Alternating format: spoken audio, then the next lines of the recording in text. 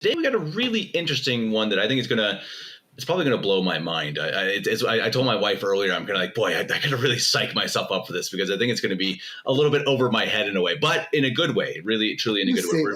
Well, I say that, I know, but we're talking today about the absolute primacy of Christ, and it's going to kind of get into I guess the Franciscan versus Thomistic ideas of the incarnation. It's a really, really fascinating topic, and it's one that I think is going to be valuable for everyone. This is Daniel. He's my guest. And before anyone asks, no, Daniel, he's not a priest. He's not a cleric, but he does come with the high recommendation of a priest that I trust very much. And so thus, I trust Daniel. So let's keep that in mind. Again, though, we are both laymen, but I know that Daniel, because Daniel sent me quite a few slides, that he has done his research, and this is based on church teaching and the quotes of the church, etc. So, Daniel, I don't have a whole lot much more to say for an intro, so I'm going to send it to you. I mean, what are we talking about today? Okay, so just to build off what you said, another thing is just, I'm no cleric in any way. I am a third order of Franciscan, and so Father Francis Miller, who's my superior, also give me a permission to speak about this particular topic. So, if you don't mind, can we start with that before I explain it? Can we start with just a quick prayer? I need please, the grace. Absolutely, right. Yeah. In the name of the Father and of the Son and the Holy Ghost, Amen. Come, Holy Ghost, fill the hearts of thy faithful and enkindle in them the fire of thy love. Send forth thy Spirit, and they shall be created. Thou shalt renew the face of the earth. Let us pray. O God, who dost illumine the hearts of the faithful by the light of the Holy Ghost, grant us in that same Spirit to be truly wise and never to rejoice in his consolation, to the same Christ our Lord. Amen. St. Francis, pray for us. Pray for us. St. Maximus the Confessor, pray for us. Mother of Perpetual Help, pray for us. In the name of the Father, the Son, and the Holy Ghost. Amen. So, okay, I'm just going to read an opening statement here because it'll be a little better than going off the cuff. So when we talk about the absolute primacy of Jesus Christ, all schools of theology assign to Christ a certain primacy, a primacy of honor, dignity, glory, grace, power, and majesty above all else in creation. So what then is meant by the absolute primacy of Christ? The absolute primacy of Christ, sometimes known as the universal primacy of Christ or simply the Franciscan thesis, is a theological position defended primarily by the Franciscan order following Blessed John Duns Scotus. It is denied by those who assign to Christ a merely relative primacy, primarily the Dominican order following St. Thomas Aquinas. The Franciscan thesis can be summarized as follows. God, infinitely perfect and happy in himself, freely wills from all eternity to manifest himself and receive extrinsic glory by means of creating. The Incarnation, which both glorifies God and manifests his perfections to an infinite degree, is the first object of God's creative will, in such a way that all else in creation is willed for the sake of Jesus Christ, while he himself is willed independently of and logically prior to all else in creation. Even as the mineral kingdom, which possesses the good of existence, was willed by God for the sake of the plant kingdom, which possesses both existence and life, and as the plant kingdom was willed for the sake of the animal kingdom, which possesses existence, life, and the principle of motion, and as the animal kingdom was in turn willed for the sake of man, who adds to all of these perfections that of a rational soul, so all of the members of each of these kingdoms and all 9 choirs of angels besides were willed by God for the sake of the God-man Jesus Christ, who possesses all of these perfections eminently and assumes them into his divine person.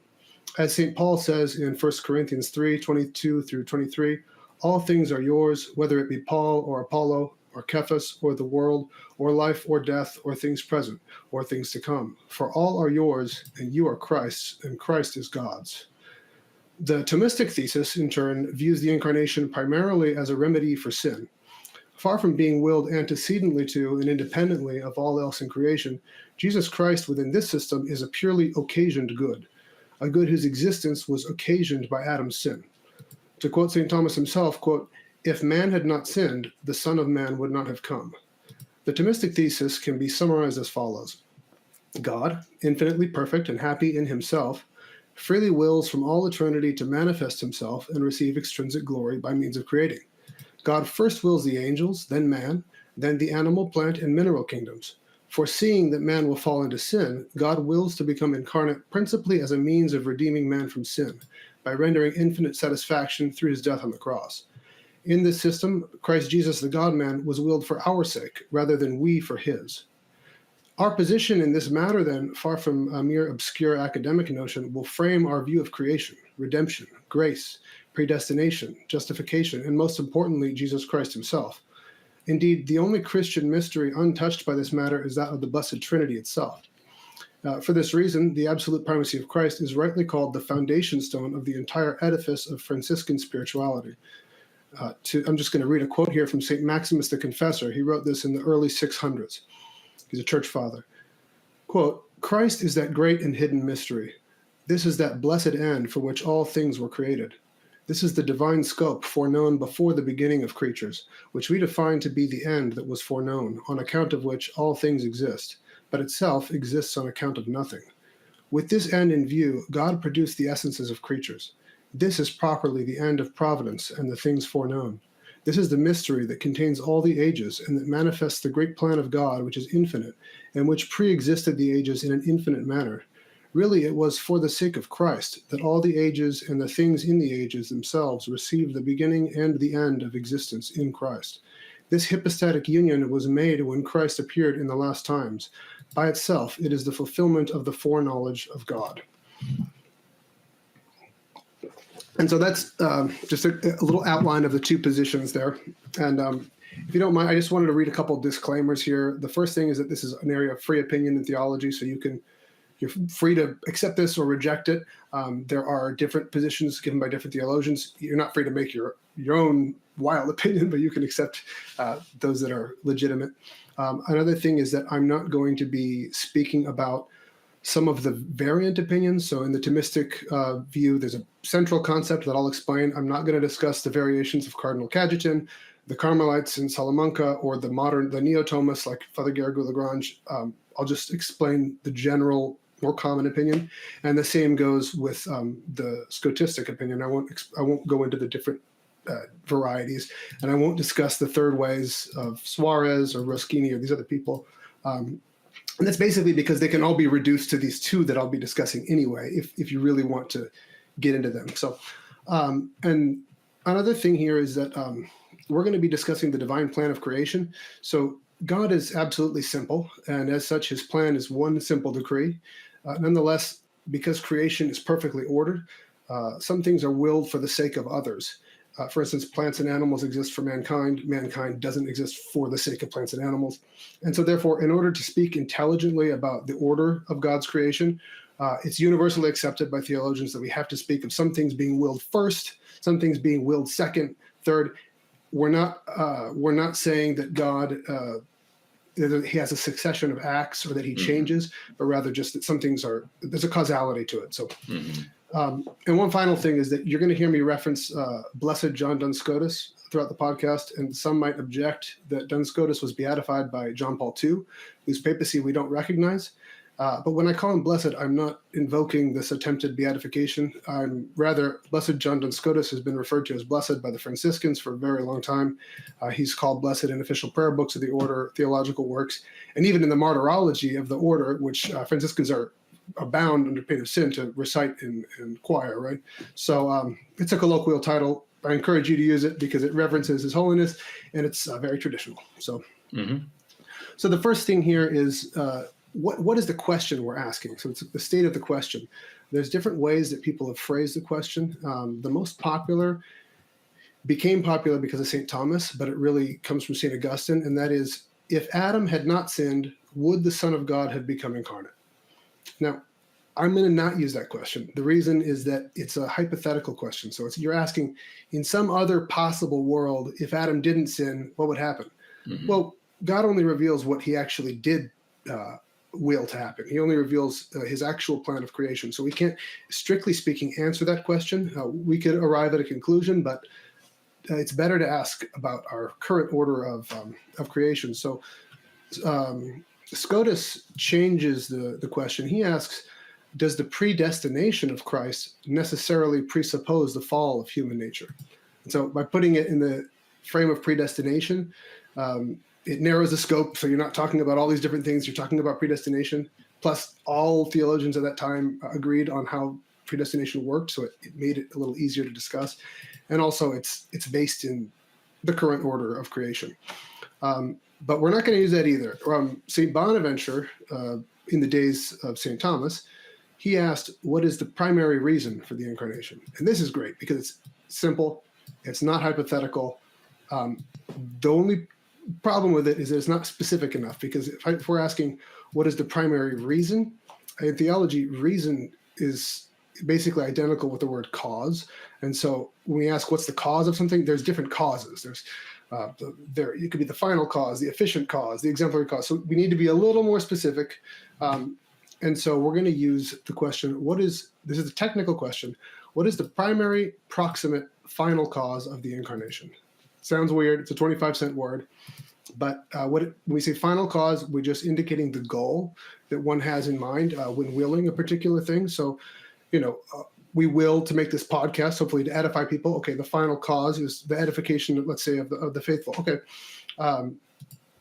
so we're asking, what is God's goal in taking flesh? And when we say proximate, we're saying not the remote final cause, but the proximate, because the remote final cause of all of creation is identical. It's the glory of God.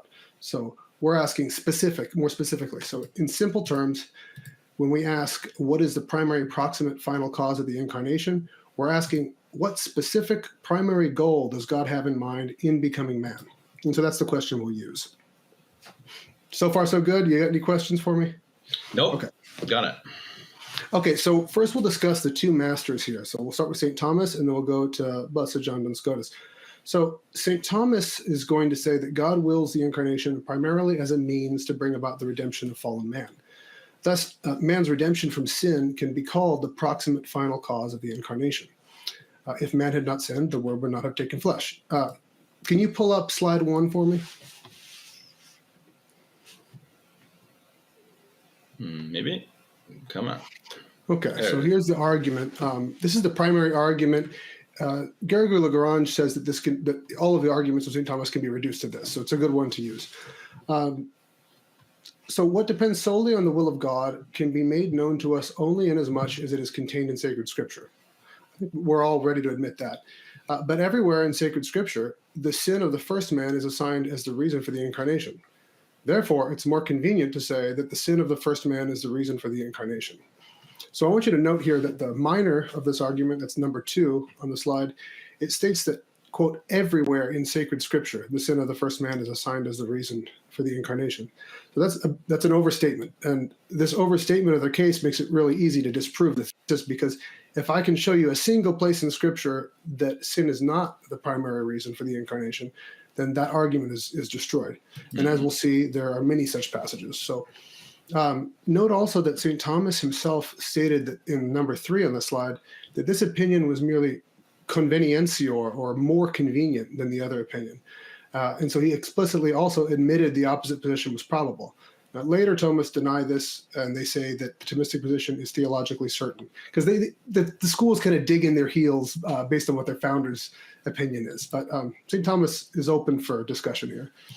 Now, so St. Thomas is basically in the essentials, he's following St. Anselm. And so what he's asserting is that sin is in a certain sense infinite, and because it's an offense against the infinite God.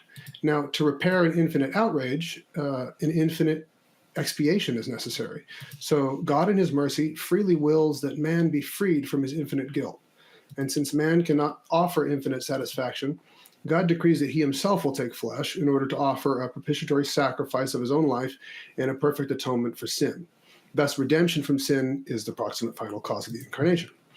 Now, note here that thesis presupposes first an infinite malice of sin, which is debatable, but also the necessity of infinite expiation to warrant God's forgiveness.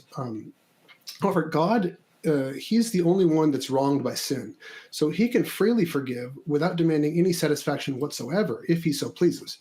And this would not violate his justice in any way. So in the same way, Kevin, if I were to steal something from you and I didn't harm anyone else in the process, you could freely choose to forgive me without demanding any expiation, any reparation at all. And you wouldn't be unjust, you'd be merciful, right? And so in the same way, God, since he's the ultimate, there's no law above him whatsoever, he could do the same thing and it wouldn't be violating justice. And it's also worth noting that those principles are taken directly from St. Thomas himself. So it's important because it means that the redemption is not what's called an adequate cause of the incarnation. In other words, the goal of man's redemption does not demand the incarnation as a means. It's not an adequate cause. Because man's redemption could be achieved by a finite expiation or no expiation whatsoever. So man's redemption is a finite good, while the incarnation is an infinite good. If the incarnation is principally willed as a means to bring about the redemption of man, then the means infinitely overshoots the end desired. And that's not fitting for the infinite wisdom of God, or at least that's what Scotus would contend. So if there is, in fact, an adequate cause of the incarnation, a goal which no one but the God-man can possibly achieve, then we must admit that such a cause is the principal and proportional reason for which God decreed the incarnation. Now, we have such an adequate cause, namely the infinite love, honor, and glory rendered to God by Jesus Christ himself. That infinite extrinsic glory, that is glory outside of God himself, could not possibly be achieved in any other way but through the hypostatic union of the divine and human natures in one divine person, Jesus Christ. Now, God wills to receive this infinite love. We know that because he did receive it.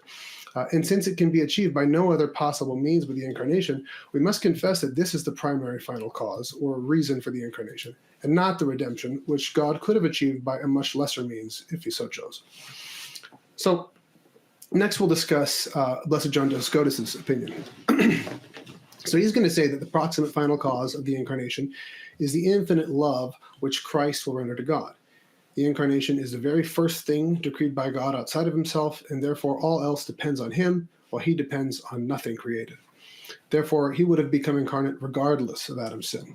And if you can pull up slide 2 for me, Kevin. Okay, so God first predestines, this is argument from predestination. So God first predestines an elect soul to glory, and subsequently wills and permits all circumstances which lead said soul to glory. Now this is contested now, but at the time it was not, and St. Thomas and the Thomists would readily agree to this statement. All it means is that God chooses a soul. He says, I want this soul to be in heaven. I'm going to infallibly give him the means to arrive at heaven. I'll give him the graces that will infallibly lead him to heaven. And so So first he wills the soul to end up in heaven in glory, and then he wills positively and permits all the circumstances that will lead him there. So in other words, all of the merits and demerits of the person are viewed by God after he elects the soul to glory. Okay? Now, number 2 says, but Christ is the first of the elect, in whom all others are predestined. And that's a fact from sacred scripture.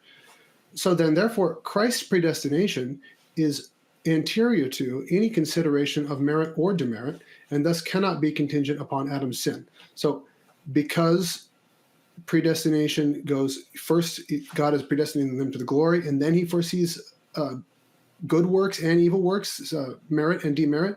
And because Christ was the first, then he was destined to glory before God considered anyone's sin or merit. And so definitely before Adam's sin. So that's a strong argument. And if you can pull up slide 3, we'll go into another argument. This argument will take a couple slides to get through because it'll have a couple things to go through.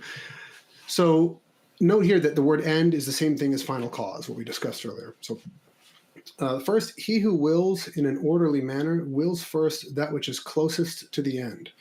It sounds maybe a little confusing. All it means, like, if I need to fill up gas for my car, the first thing I will to get gas for my car. Then I have to go to the gas station.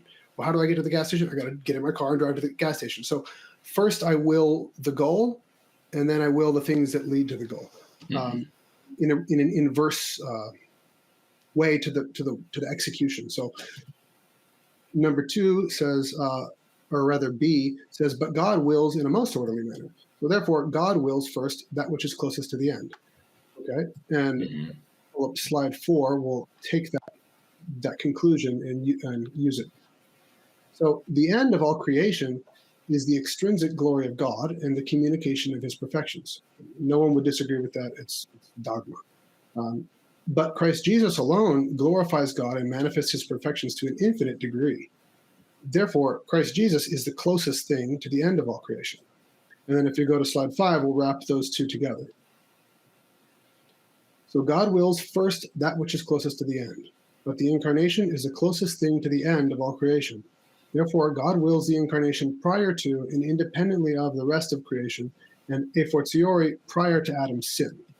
This is another very strong argument. It's very Franciscan because it centers on the will. And, we don't have time to discuss that, but the will is very essential to the Franciscan position of everything.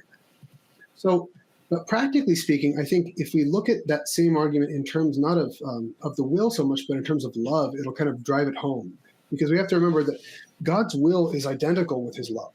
And so God knows all possible things that could exist, but only those things that he loves actually come into being. He wills them, he loves them into being. So he literally loves us into existence. And so when we say that God wills one thing for the sake of another, we're saying he loves that thing for the sake of another.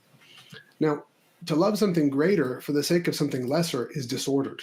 So, for example, the virtue of charity. It's an infused habit by which we love God above all things and love our neighbor as ourselves for the sake of God. Now, if I were to love God for the sake of my neighbor, I would have a disordered love, and it would not be charity. That's because I'd be loving the greater good for the sake of a lesser good. Another example, do you have pets at all? No. Okay. Well, if you had, let's imagine you had a pet. Okay. It's normal for someone to have a certain love for their dog, right? Maybe they get a dog for their daughter. And so they have a certain love for their pet, but they're loving the pet for the sake of the family, right? But if someone were to tell me that they love their family for the sake of their pet, that would be disordered. In this world today, oh boy, it's a disordered world, huh? Yeah. Most of those people probably don't have families, but fair enough. But the reason that's disordered is, again, they love the greater good for the sake of a lesser good. So it's a perversion of things. So now, God knows the absolute value of everything. So if we say that God wills Christ in infinite good primarily for the sake of man, who is a finite good, we're saying that he loves Jesus Christ. He loves Jesus Christ for the sake of man. And this is to attribute to God a disordered love. So because he would be loving a greater good for the sake of a lesser. And this would be a love infinitely more disproportionate and disordered than loving one's family for the sake of one's dog, because the distance between the goodness of man and that of Christ is infinitely greater than the distance between the goodness of a dog and someone's family. So for Scotus, that's unthinkable, absolutely unthinkable.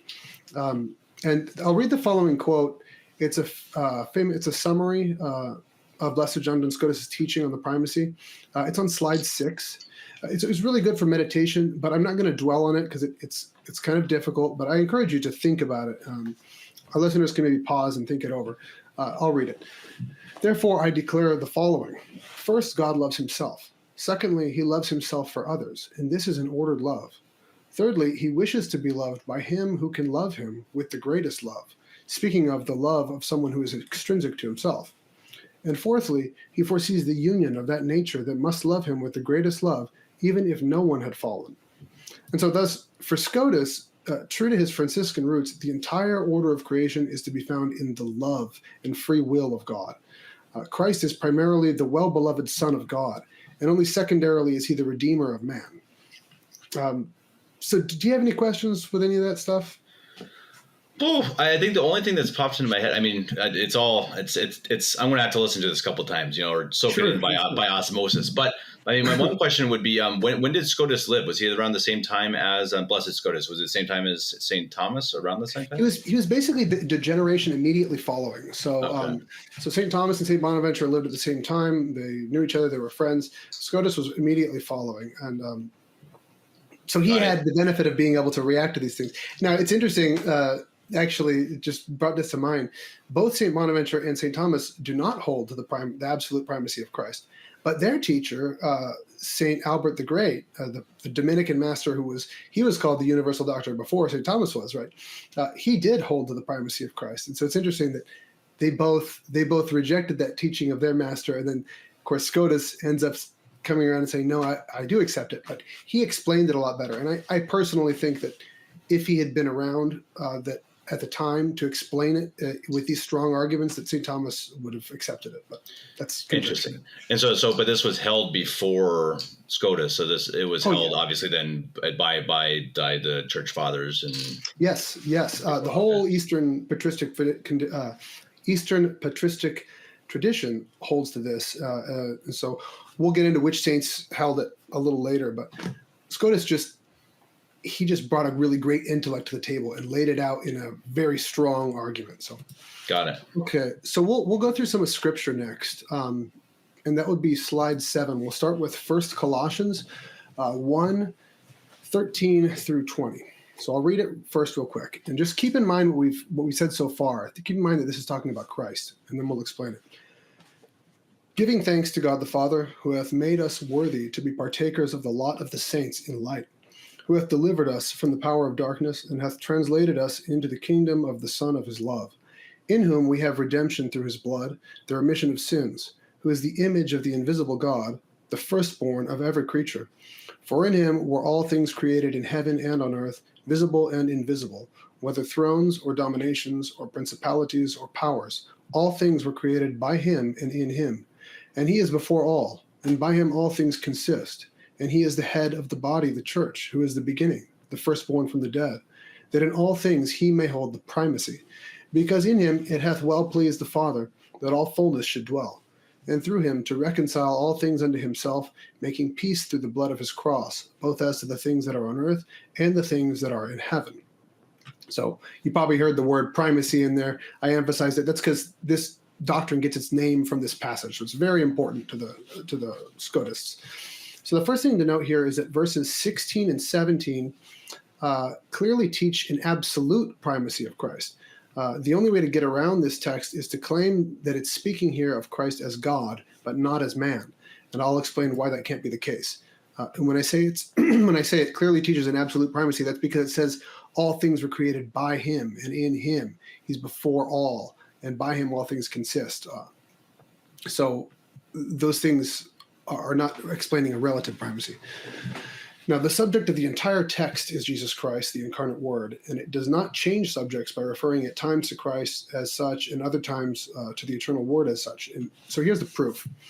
First, there's no interruption to indicate a change of subject. The text starts by speaking of him as our Redeemer and ends by speaking of the blood of his cross. Neither of those things can be said of the eternal Word before taking flesh.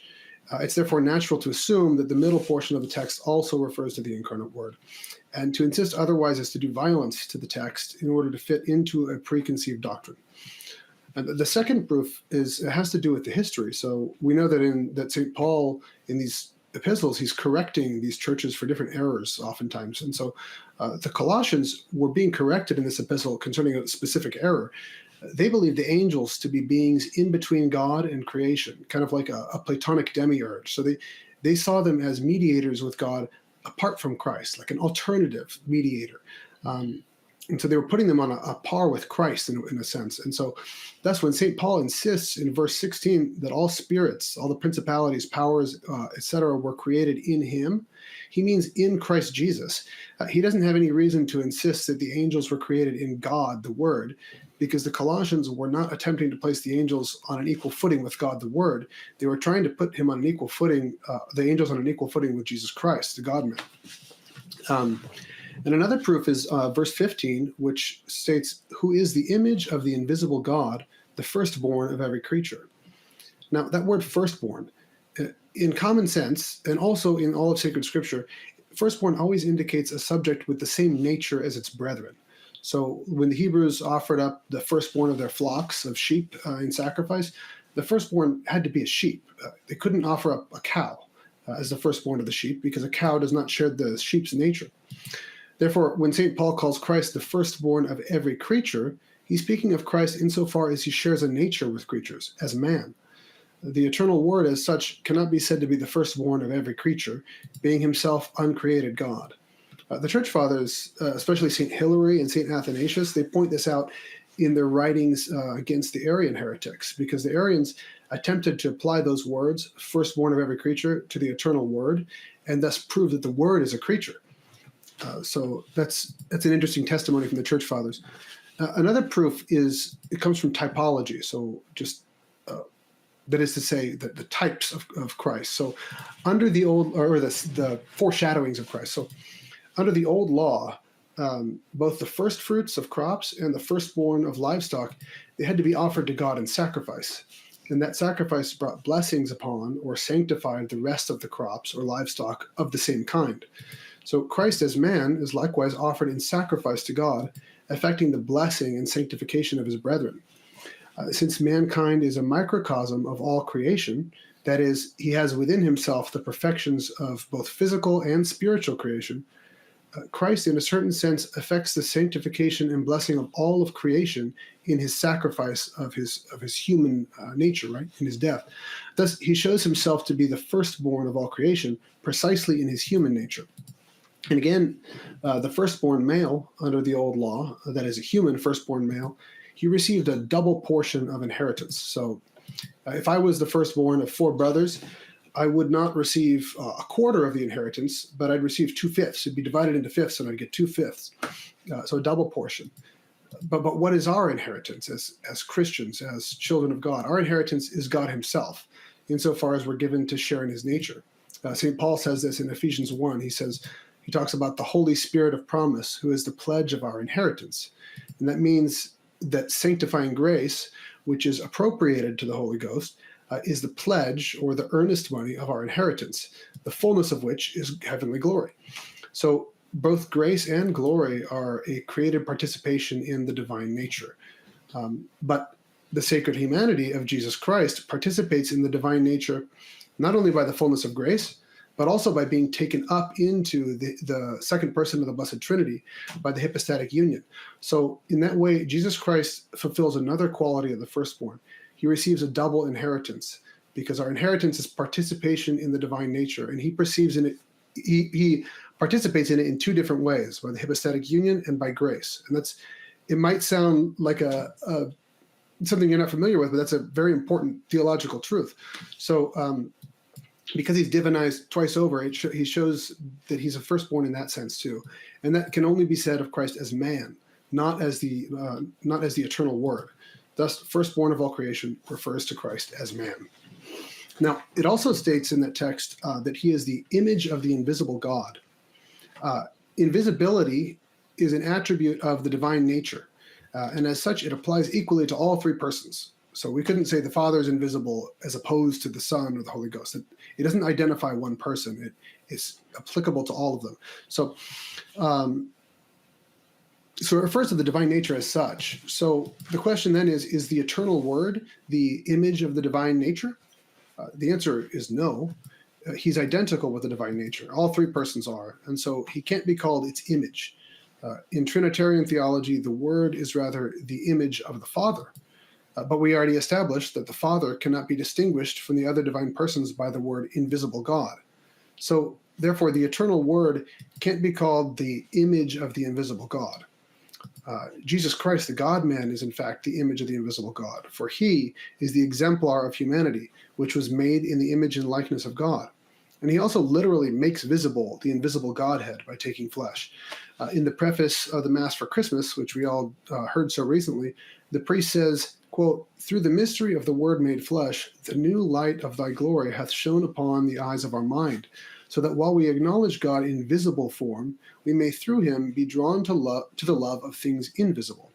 Thus, it's clear that this text refers to Jesus Christ incarnate as the, quote, image of the invisible God. So that brings up a question. Jesus Christ came 4,000 years after creation began. So how can he be said to be the firstborn of every creature in whom all things were created? It seems to be a contradiction. So to answer the question, you have to step back a second because we're going to have to go outside of time. So I have to explain a basic philosophical principle first. And that principle is this. That which is first in the order of intention is last in the order of execution. We kind of touched on this earlier, but it's best explained by an example. So I think most people are familiar with the game of pool or billiards. So if it's my turn in a game of pool, my goal is to, let's say, to get the 7 ball into that corner pocket. Or my goal is to get a point. How do I get a point? By getting that 7 ball into that corner pocket. How do I get that 7 ball into the corner pocket? By hitting it with my cue ball at this particular angle. Well, how do I do that? I got to bounce it off the wall. How do I do that? I have to hit it with my stick at the perfect angle. Okay, so that's my plan. First, I will the end, and then I will all the means. And then in the order, that's the order of intention. The order of execution, I do it all in reverse. First, I move the stick, then I hit the cue ball, then the cue ball bounces off the wall, then it hits the 7, then the 7 goes into the pocket, and thus I score the point. So the first thing that I intended is the last thing that I execute when I actually carry out my plan. And so keeping that principle in mind, we would say Jesus Christ is called the firstborn because he was the first thing willed by God outside of himself. So he was the first thing God intended, but he's the last thing in the order of execution. So the human nature of Christ was the first thing God decided to create. But this mystery was, quote, hidden from eternity in God and only revealed in the dispensation of the fullness of times. Christ is the first in the order of intention, which comes last in the order of execution. Thus, the incarnation is rightly called the firstborn of all creation, for God willed him first and willed every other created thing only for his sake. Now, verse 16 says that all things were created by him and in him, and he is before all, and by him all things consist.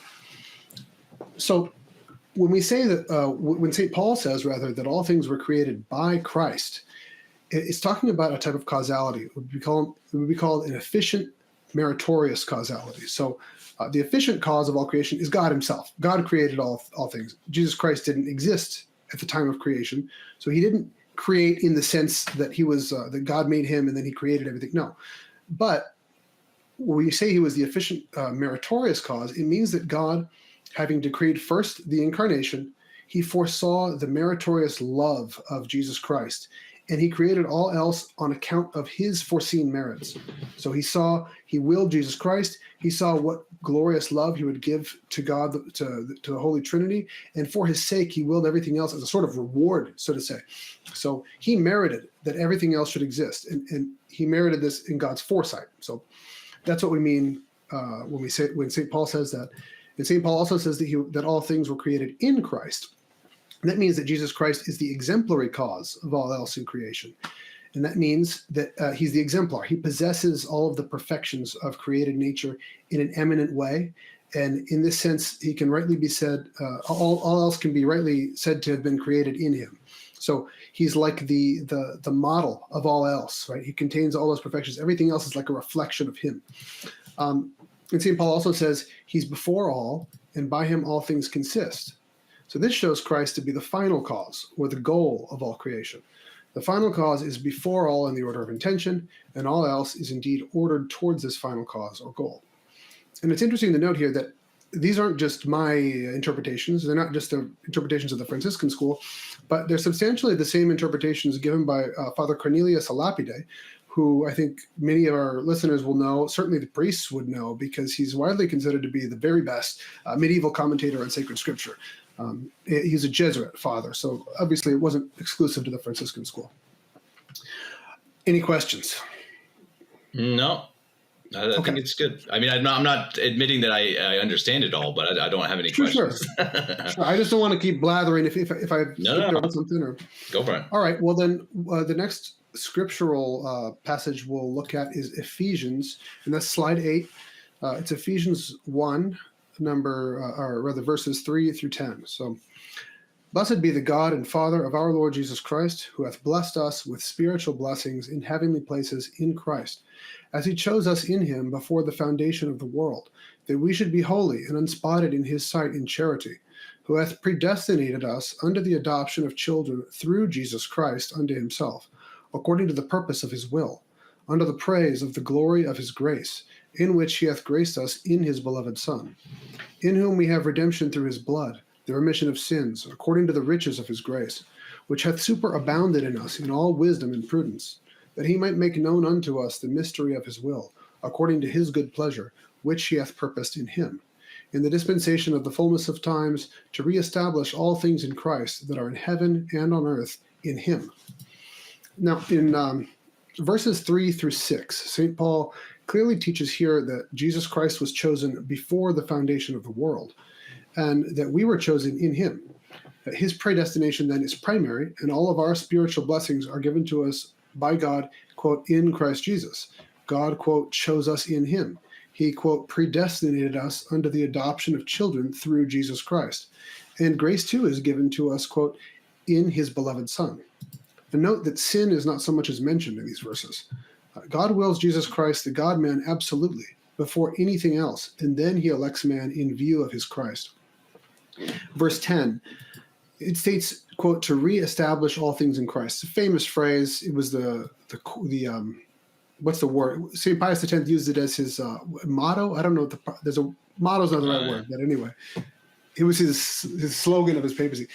At any rate, it's worth noting here that the Greek word that we have here as reestablish, the Greek word indicates a lot more than to reestablish. It actually indicates to gather together all things under the headship of Christ. St. Jerome, actually, when he wrote the Vulgate, he said that he was shocked to find the Greek translated by other Latin translators as instaurare, or reestablish, but he kept it that way out of respect for the established Latin tradition. They used that word there, so he did too, but he noted the fuller meaning of the word. So verses 9 and 10 then can be more accurately translated as that he might make known unto us the mystery of his will, according to his good pleasure, which he hath purposed in him in the dispensation of the fullness of times, to gather together all things under the headship of Christ, that are in heaven and on earth in him. That reading indicates more clearly that Christ was always willed as the head of creation, and not merely as a sort of afterthought. So if you'll pull up slide 9, we're going to go to the Old Testament. Now, obviously, the Old Testament, the people at the time wouldn't have known that this was about the incarnation, but in hindsight, because we have the fullness of revelation with the New Testament, we can go back, and we should go back, and be able to see what was really being said in some of the more mysterious passages. So this whole passage is speaking of wisdom. It's wisdom speaking, rather.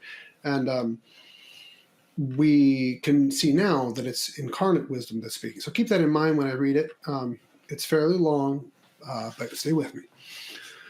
The Lord possessed me in the beginning of his ways, before he made anything from the beginning. I was set up from eternity and of old, before the earth was made. The depths were not as yet, and I was already conceived. Neither had the fountains of waters as yet sprung out. The mountains with their huge bulk had not as yet been established. Before the hills I was brought forth. He had not yet made the earth, nor the rivers, nor the poles of the world. When he prepared the heavens, I was present. When with a certain law and compass he enclosed the depths. When he established the sky above and poised the fountains of waters. When he compassed the sea with its bounds and set a law to the waters that they should not pass their limits. When he balanced the foundations of the earth. I was with him forming all things, and was delighted every day, playing before him at all times, playing in the world, and my delights were to be with the children of men. Now therefore, ye children, hear me. Blessed are they that keep my ways. Hear instruction, and be wise, and refuse it not. Blessed is the man that heareth me, and that watcheth daily at my gates, and waiteth at the posts of my doors. He that shall find me shall find life, and shall have salvation from the Lord. But he that shall sin against me shall hurt his own soul. All that hate me love death. Now this next part here is from the next chapter, and think especially of his church, the 7 sacraments, etc. Wisdom hath built herself a house. She hath hewn her out 7 pillars. She hath slain her victims, mingled her wine, and set forth her table. She hath sent her maids to invite her to the tower, to the tower and to the walls of the city. Whosoever is a little one, let him come to me. And to the unwise she said, Come, eat my bread, and drink the wine which I have mingled for you. Forsake childlessness, and live, and walk by the ways of prudence. So that's the passage. Now note here that portions of this text, I'm sure you're probably all familiar with this, is they're used by the church for masses of the feasts of the Blessed Virgin Mary. And this is interesting because it's explained why this is done in the papal bull Ineffabilis Deus, which is the bull that defined the dogma of the Immaculate Conception. So the reason is given that these texts refer to the predestination of the incarnate Word, and that Mary and Christ were predestined in one and the same decree. Pope Pius XII also, as Cardinal Pacelli, stated the same thing, and he said that this interpretation is, quote, the mind of the Church. So thus, we must acknowledge that a primary interpretation of those texts is to attribute what is said of wisdom to Jesus Christ incarnate. In the light of this, we can see that Jesus Christ incarnate was willed by God before the foundation of the earth, etc. The text goes on at length to show that throughout all the days of creation, with their specific works, this incarnate wisdom was before the mind of God. Quote, delighted every day, playing before him at all times. We could picture the Eternal Father foreseeing the child Jesus playing in the world, which was created for his sake. And some try to explain that text by saying that God simply foreknew Christ, and hence the Blessed Virgin Mary, before he actually created the world. I've heard that many times. But this can be said of any and all creatures. God foreknew you, he foreknew me, he foreknew this computer before he actually created. It's not really saying anything. And we'd have to say this passage really waxes on for a long time to teach us something that's rather obvious. So the text would be teaching us really nothing if it's just asserting that God's foreknowledge of Christ preceded time. And since we know from the ordinary magisterium, that is from that papal bull, that these texts refer to Christ and Mary's predestination, we must rather see them as teaching that Jesus Christ and Mary were willed by God prior to him willing the mountains, the deep, etc. In a word, the incarnate wisdom and his mother were decreed by God first, and all else was willed for their sake. The last 6 verses quoted are especially noteworthy since they speak of wisdom building a house with 7 pillars, sacrifice, wine and bread, all of which, wine and bread of which the little ones shall eat. I mean, I think that's pretty clearly a prefiguration of Christ's church with 7 sacraments, the sacrifice of Christ under the species of bread and wine in the Mass.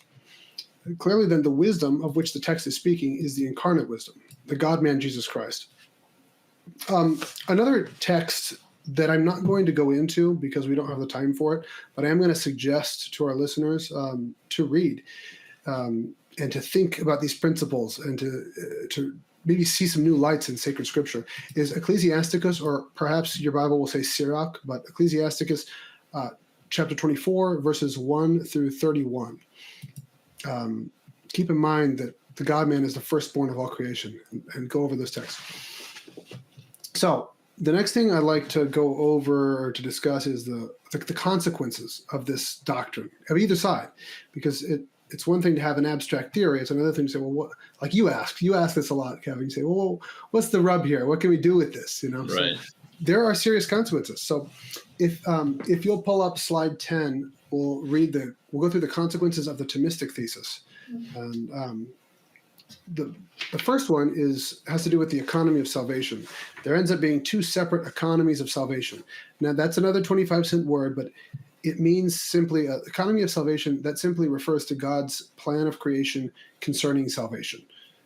So the Thomistic system, there's 2. So the Franciscan thesis posits one single economy of salvation, which is the one under which we currently live. As sacred scripture says, Jesus Christ is the one mediator between God and man. No one comes to the Father but through him, and neither is there salvation in any other. Grace and glory are possible for rational creatures only in and through Jesus Christ. This applies equally to you and I right now, to Adam and Eve before and after the fall, as well as to the angels. That's in the Franciscan system. But the Thomists assert that this present economy of salvation pertains only to man after the fall. Before the fall, there was a different economy of salvation, wherein men and angels received grace directly from God without reference to the incarnation whatsoever. They assert that the angels in heaven do not receive their essential glory from Christ, and thus are not united to him as head in the same manner that we are. They do say that Christ is their head, but not in the same way. But if we, together with the angels, form one mystical body of Christ, as Pope Pius XII teaches in Mystici Corporis, then how can some members of the body receive essential glory from their head while others don't? Doesn't this create some sort of a deformed body wherein some members are attached to the head essentially and others only accidentally? So that's one consequence. Number 2, this is a serious one. Jesus Christ is not the universal mediator of all grace, and neither is the Blessed Virgin Mary the mediatrix of all grace. Sounds pretty serious, but let me explain it.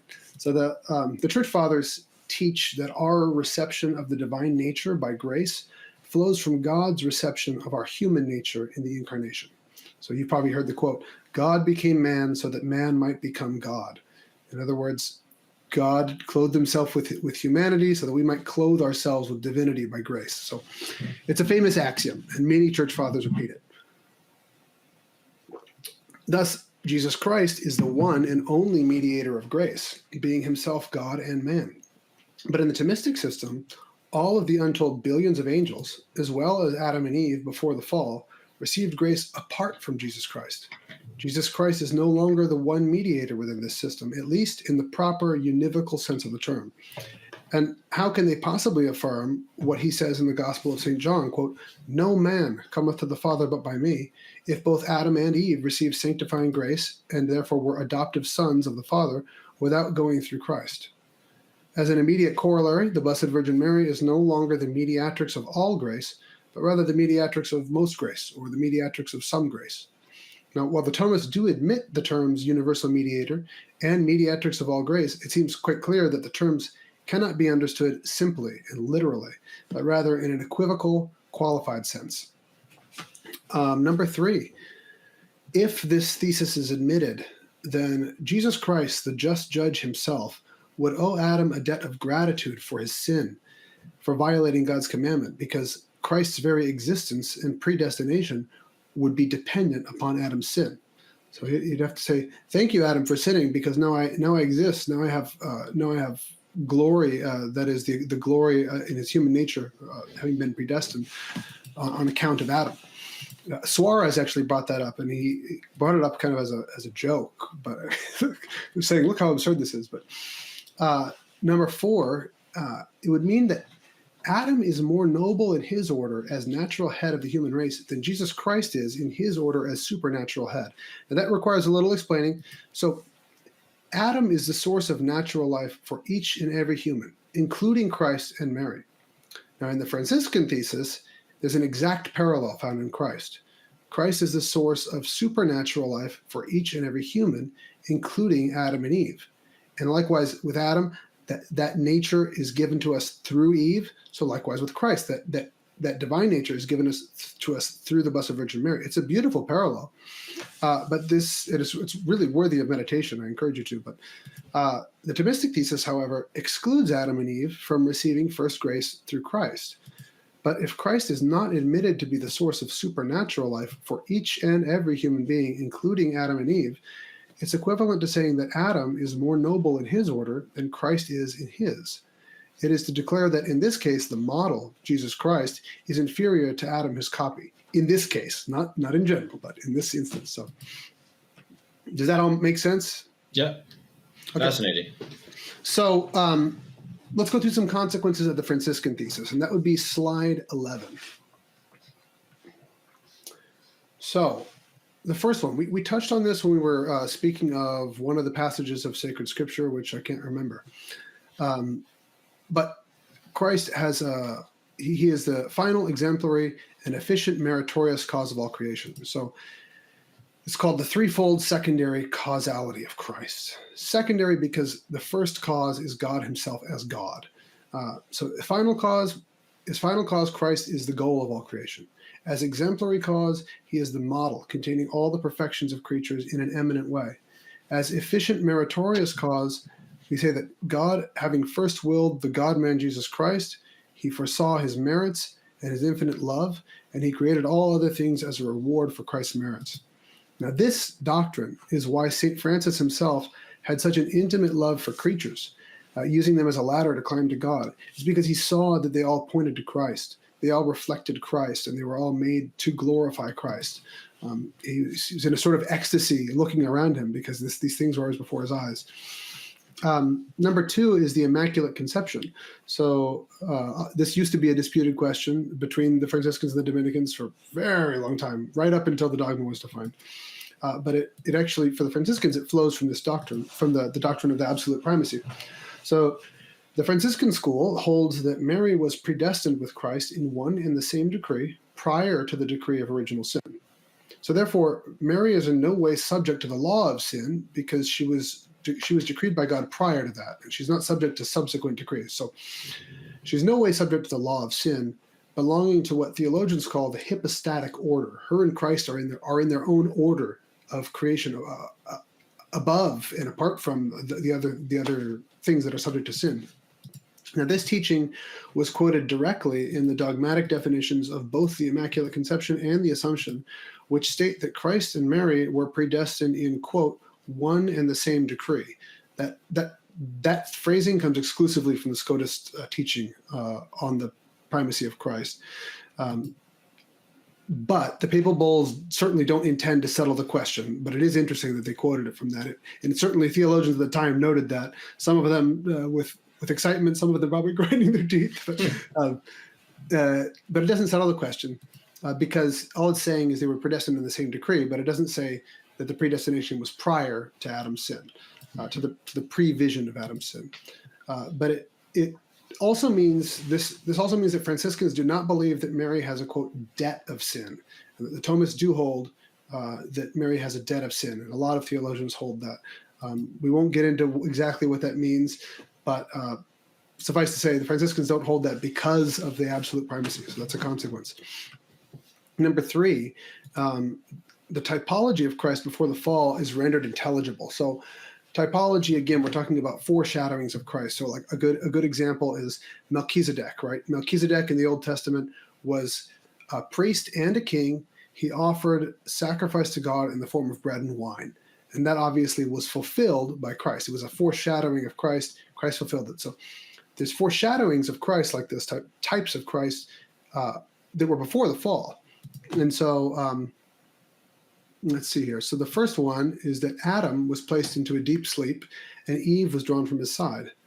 Adam then prophesied, saying, quote, "This now is bone of my bones and flesh of my flesh. She shall be called woman because she was taken out of man. Wherefore a man shall leave father and mother and shall cleave to his wife, and they shall be two in one flesh." Now, St. Paul teaches clearly that this was a prophecy and type of Christ in his church. Like Adam, when Christ went into the deep sleep of death, blood and water came forth from his side, even as Eve came forth from Adam's side. And that blood and water are figures of the sacraments of baptism and the Holy Eucharist, right? That's what the church fathers say. Thus the church, Christ's bride, came from his side just like Eve came from Adam. And now remember that this type was prior to the fall. Another type is the tree of the knowledge of good and evil. That's actually a type of Christ. Excuse me. An alarm going off. Let me just shut that off because it's going to go off again. Happens to the best of us. I apologize for that. If I can get it shut off. Okay, so one moment. Hopefully you can cut this out, this little break here. So the tree of the knowledge of good and evil is a type of Christ. So Eve was told by her husband, who was commanded by God, not to eat from the tree, or that she would die the death. Now the church was told by her husband, Christ, that we must eat the Holy Eucharist, or we will die the death. We will have no life in us. Eve's senses told her that the fruit was good to eat, but God's word, given to her through her husband, told her that the fruit was bad for her. Our senses tell us that the Holy Eucharist is merely bread and wine, but God's word, given to the church through her husband, Christ, tells us that the Holy Eucharist is good to eat and that it's Christ himself. They followed their senses instead of God. They ate and died the death. We follow God instead of our senses. We eat and we have eternal life. But the tree itself and the test were before the fall, yet they were types of Christ. And the tree of life is also a type of Christ because it grants eternal life to those who eat it. And another interesting one is that many and perhaps most theologians hold that the test of the angels consisted in being shown the mystery of the incarnation. And seeing that they would be made to serve one whose nature was so far below their own, that is, the human nature is below the angelic, it motivated some angels to praise God and others to rebel. And this, of course, was before Adam's sin. But here's the rub. If it is true that, quote, if man had not sinned, the Son of Man would not have come, how do we explain all of these types, as well as Adam's prophecy existing prior to Adam's sin? In the hypothetical scenario wherein Adam does not sin, the angel's test would have consisted in submitting to the dominion of a God-man who would never actually exist. Eve coming from Adam's rib during his sleep would have had no greater theological meaning and would have foreshadowed nothing at all, while her husband's prophecy would never have been realized. Likewise, the tree of good and evil, as well as the tree of life, would seem totally arbitrary and incoherent if they weren't pointing to a future Christ. The same can be said of many other types, such as Eve and the earth itself, both of which are types of the Blessed Virgin Mary. So next, I have some objections, common objections that we can go through. And that would be slide 12, actually. Okay, so this is a really common objection. This is the O Felix Culpa, the O Happy Fault. This comes from the Exultet, which is sung at the blessing of the Easter candle on Easter Mass. So it says this, O truly necessary sin of Adam, which the death of Christ has blotted out. O happy fault that merited such and so great a Redeemer. It sounds like that's a nail in the coffin of our position here, but it's not, and I'll explain why. First of all, we have to note that this whole thing must be interpreted poetically, because if Adam's sin was, quote, truly necessary in the literal sense, then we couldn't say that God merely permitted his sin. We would have to say that he positively willed his sin. But this would attribute a moral evil to God, and that would be blasphemy, and no one alleges that. So we have to interpret it poetically. Also, "O happy fault" must be interpreted poetically, because taking pleasure in the sin of another is sinful, right? That's envy, right? To take joy in someone else's fall, someone else's misfortune. So it also says, "O happy fault that merited such and so great a Redeemer." But we know that sin does not literally merit anything but condemnation. So it's poetic. So what is it really teaching here? The true doctrine contained here is that sin was only permitted in order to bring about a greater good. That we would have, that greater good is that we would have Jesus Christ as our Redeemer. O happy fault that merited such and so great a Redeemer. But it does not say that Adam's sin was the occasion of the God-man himself, but merely that Adam's sin was the occasion of the God-man becoming for us such and so great a Redeemer. So Jesus Christ then would have existed with or without Adam's sin. However, since Adam sinned, Christ is now a great Redeemer for us, and we rightly rejoice that God drew forth such a great good from the fault of Adam. Okay, so slide 13 is another common objection, and this one comes from the Creed, the Nicene Creed, which we pray at Mass. It says, oh, there it goes. That is just... Okay, it says it's not going to go off again. I apologize. Okay, so the Creed says, the Nicene Creed says, "For us men and for our salvation, he came down from heaven, and by the Holy Ghost was incarnate of the Virgin Mary and became man." Now, our opponents would say, well, see, the incarnation was for us men and for our salvation. But there's some problems there. So first, the Creed lists two causes for the incarnation, right? For us men and for our salvation. Those are two separate clauses of the Creed. But the Creed does not intend to list all of the causes of the incarnation, and it doesn't intend to teach which causes have priority over others. We have to note that these different portions of the Creed were brought about during different times in order to address specific errors. So we can't read into it more than what it was meant to address. But also, it says, "for our salvation." What does that mean? These words are not identical to "for our redemption from sin." Salvation is not the same thing as redemption. And this is noted already by St. Irenaeus. In the 100s, he taught that the word salvation essentially refers to our elevation from mere nature to a participation in God's divine life by grace. So it's not essentially talking about redemption from sin, but elevation to grace. Thus, the Creed is not explicitly referring to our redemption from sin here, but our deification by grace. And furthermore, all schools admit that Christ came for us men and for our salvation. All Catholics must admit that. It's in the Creed. But we all likewise admit that Christ came to glorify God infinitely. So the dispute is over which cause is logically prior. So the Creed doesn't actually shed any light on the disputed question. Another common objection or argument from the other side is the Church Fathers. And I don't have a slide for this, but many fathers are cited to support the Thomistic view, especially St. Augustine and certain portions of St. Cyril of Alexandria.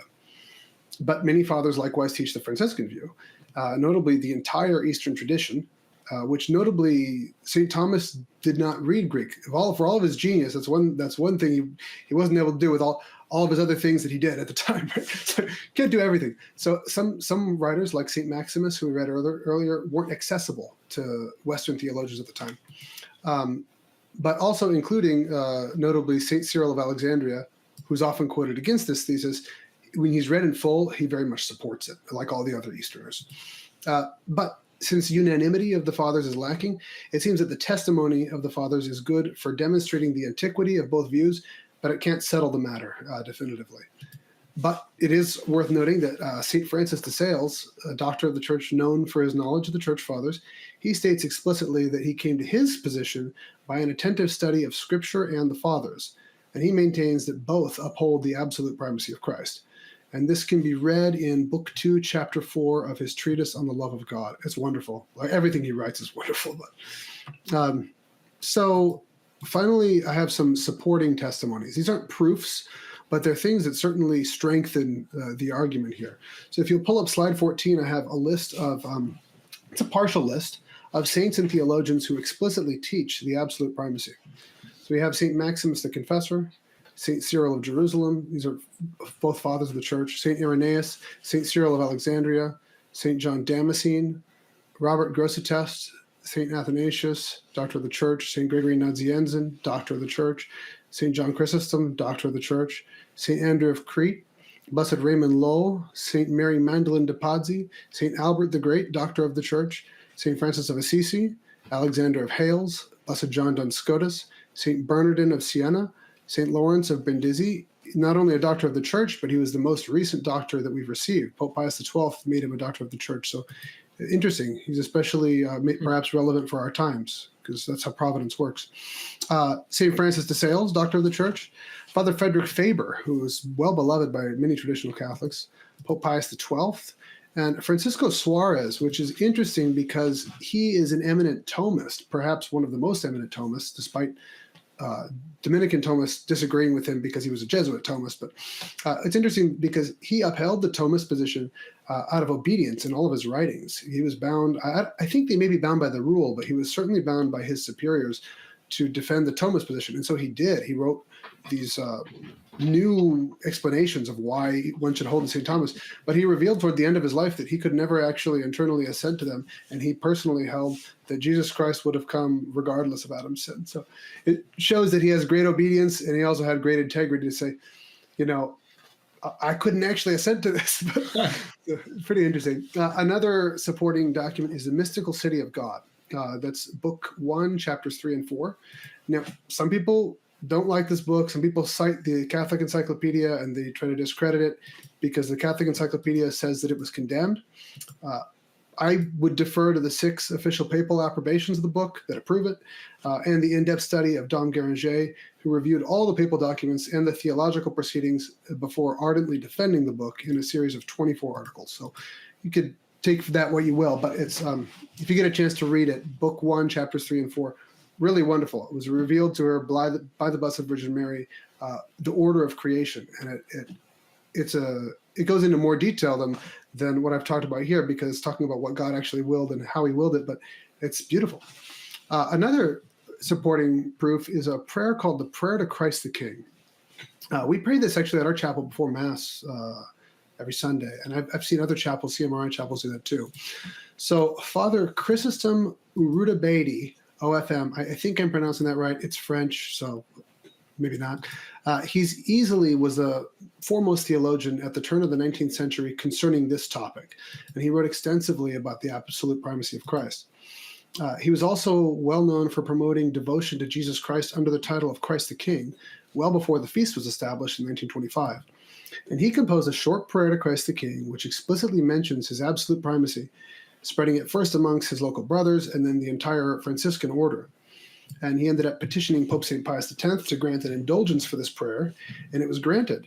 The partial indulgence was increased twice, and finally the prayer received a plenary indulgence from Pope Pius XI several years before the same pope instituted the Feast of Christ the King. To my knowledge, no other prayer of similar length has been granted a daily plenary indulgence with no additional requirements besides the usual ones which apply to all indulgences. For instance, even the famous prayer before the crucifix, you have to be before a crucifix to gain that. So this one, there's no other requirements. And also, the prayer before a crucifix was instituted several years later. So this was really a first. But the prayer begins, O Christ Jesus, I acknowledge thee to be the King of the universe. All that has been made is created for thee. And thus, the incarnate word is identified as the final cause of all creation, the goal. Everything was made for him. But if Adam is made for the sake of the incarnation, for the sake of Jesus Christ, then the incarnation can in no way be said to depend on Adam for his existence, and much less on Adam's sin. So thus we have the sovereign pontiff officially approving a prayer for the universal church, which explicitly and intentionally teaches the absolute primacy of Christ. And the same pope encourages the recitation of the prayer in the strongest way possible by attaching the highest possible indulgence to it. It's indeed the easiest plenary indulgence to acquire. So I would say that it's rash at this point to deny that great doctrine in light of that fact. It's just debatable. But do you have any questions about what I went through? That's basically it. I just have a short conclusion, but that's it. It's terrible. I mean, I really wish I did. I hate to have you go through everything and not really have questions. I mean, it really is something I think it kind of has to soak in. I mean, I think. Sure. I think you explained it really well. I think it's laid out well enough that honestly, it's more of something that I need to really contemplate rather than talk about. I don't really know what to ask. I mean, it's fascinating. I mean, and it's a beautiful thing, and I think it's one of the more unique shows I think I've ever had on this podcast. I mean, it's very thought provoking, and I think it's an interesting thing too. I like how you describe again the importance of understanding what a thesis is, and I think we all know in our times how important that is to know. You know, what is something that is important, and it's good to understand and know and contemplate and meditate on, but is not something that you have to believe to be Catholic. And this is something we all need to. That's the one comment I'd like to give. That I think these are really good, important things, but we don't have to. You know, it does not make us more or less Catholic to be on the Thomas side or the Franciscan side. But otherwise, I greatly appreciate it. I think it was very fascinating. And, you know, it is one of those topics that historically there were some harsh words said from both sides to the other, right? And with the Immaculate Conception, even more so. I mean, that was one where the Pope had to say, don't call each other heretics anymore. Now we can call those who deny the Immaculate Conception, the Maculists, we can call them heretics now. But for a long time, it was forbidden. So I wanted to say, too, that this particular doctrine has been really fruitful for my spiritual life. So I encourage people to really think about it, meditate on it. And also, I would encourage them to look into the show notes. There's a bibliography of a number of different books that I've referenced, and also they might be really good for people. Some of them are good for the spiritual life. Some of them are good for study. Some of them might be over the head of some people or whatever. But at least if you want to do more research, if it's interesting to you, look into it. And also, feel free to post questions in the comments. I'd be happy to answer them. And if this interests anyone even more, I'd be happy to talk more in detail about it. There's certainly a lot that I didn't touch on, the actual history of how this came about, all these things. But that's just my own nerdy self getting into this topic. So in conclusion, then, sorry. Real quickly, I do have one question for you. What?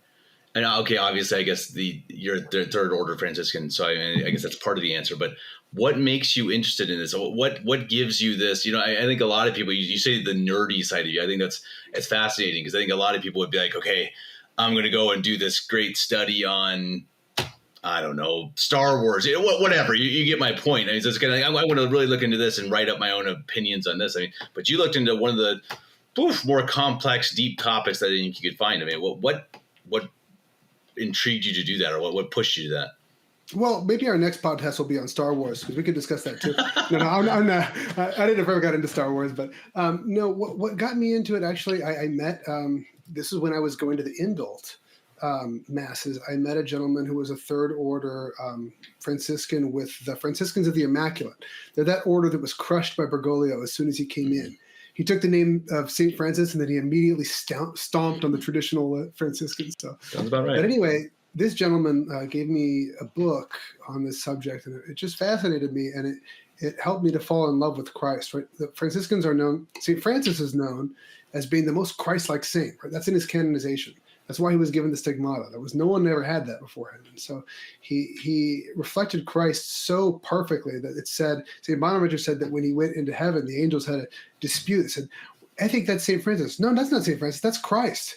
Because he was so Christ-like. And so this love for Christ is very important to the order, and it helped me to develop that. But I guess when I say nerdiness, like, you know, in my past, I wasn't always even Catholic. I was, you know, an atheist for a long time. So that's a whole other story. But so my nerdiness has applied to different things in the past, but this particular one, it just, I don't know. I guess it just piqued my interest. It explains so much.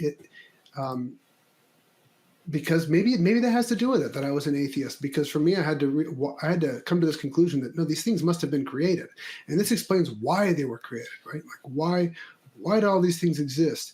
Well, God wants to communicate Himself. He wants to pour His goodness out, but He does that fully in Christ. And so it's just profound, and that's all I can say. Interesting. No, I appreciate it. That's a really interesting thing, going from being an atheist, as you say, and then looking for, okay, why? The why of it. That's fascinating. All right, well, I guess I'll let you finish with a conclusion. Okay, so in conclusion, in the doctrine of the absolute primacy of Christ, we give to Christ the King the greatest possible honor and glory, attributing to Him the first place in the order of creation and viewing all else only in light of Christ. We can give a new and deeper meaning to the priest's words at Mass.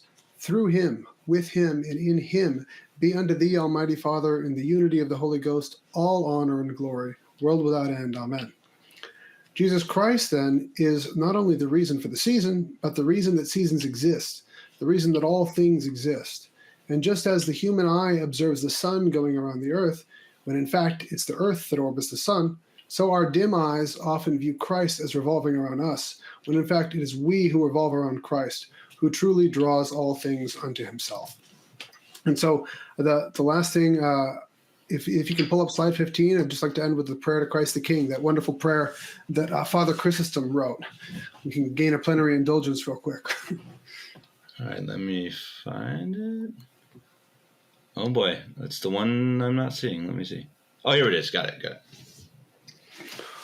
Okay, I have to make that bigger because I don't have that written. Just one sec. Mm-hmm. Okay, in the name of the Father, and of the Son, and of the Holy Ghost. Amen. O Christ Jesus, I acknowledge Thee to be the King of the universe. All that has been made is created for Thee. Exercise over me all Thy sovereign rights. I hereby renew the promises of my baptism, renouncing Satan and all his works and pomps, and I engage myself to lead henceforth a truly Christian life. And in an especial manner do I undertake to bring about the triumph of the rights of God and Thy Church so far as in me lies. Divine Heart of Jesus, I offer Thee my poor actions to obtain the acknowledgement by every heart of Thy sacred kingly power. In such wise may the kingdom of Thy peace be firmly established throughout all the earth. Amen. In the name of the Father, and of the Son, and of the Holy Ghost. Amen.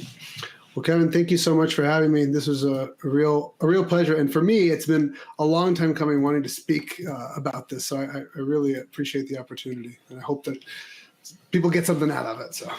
Well, I appreciate you coming on. I appreciate the very obvious amount of work you've put into this. I appreciate you sending slides and stuff. I really appreciate that you can tell that there's been a lot of thought and effort put into this. That, again, as you said at the beginning, it's all for the glory of God. And that's something that I think maybe is the greatest lesson of all of this, that everything we do every day, right? That's the lesson, right? Everything we do at every moment should be for the glory of God.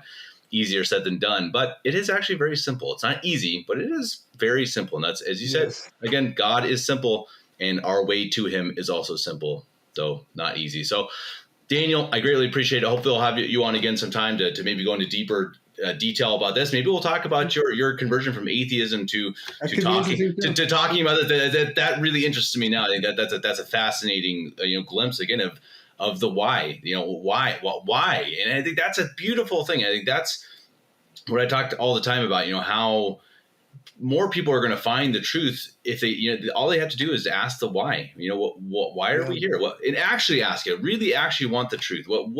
What's the point?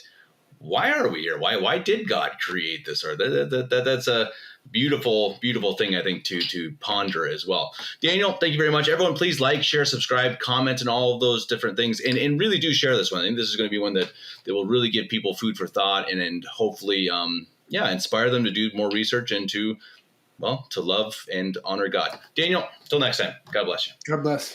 If you enjoyed this podcast, please consider supporting the Franciscan Friars in Brazil.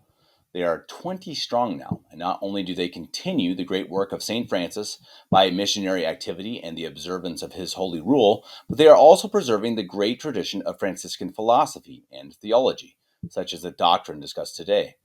With the ravages of the Second Vatican Council, much of the theological richness of the Church has been obscured due to the collapse of religious orders. The brothers are working hard to preserve and nourish the unique flower that is Franciscanism within the garden of Christ's Church. Due to the general poverty of Brazil and the yet stricter poverty of the order, our American dollars can stretch very far indeed. A link to donate via PayPal can be found in the show notes. Whether you can donate or not, please keep the Franciscans in your prayers. God bless.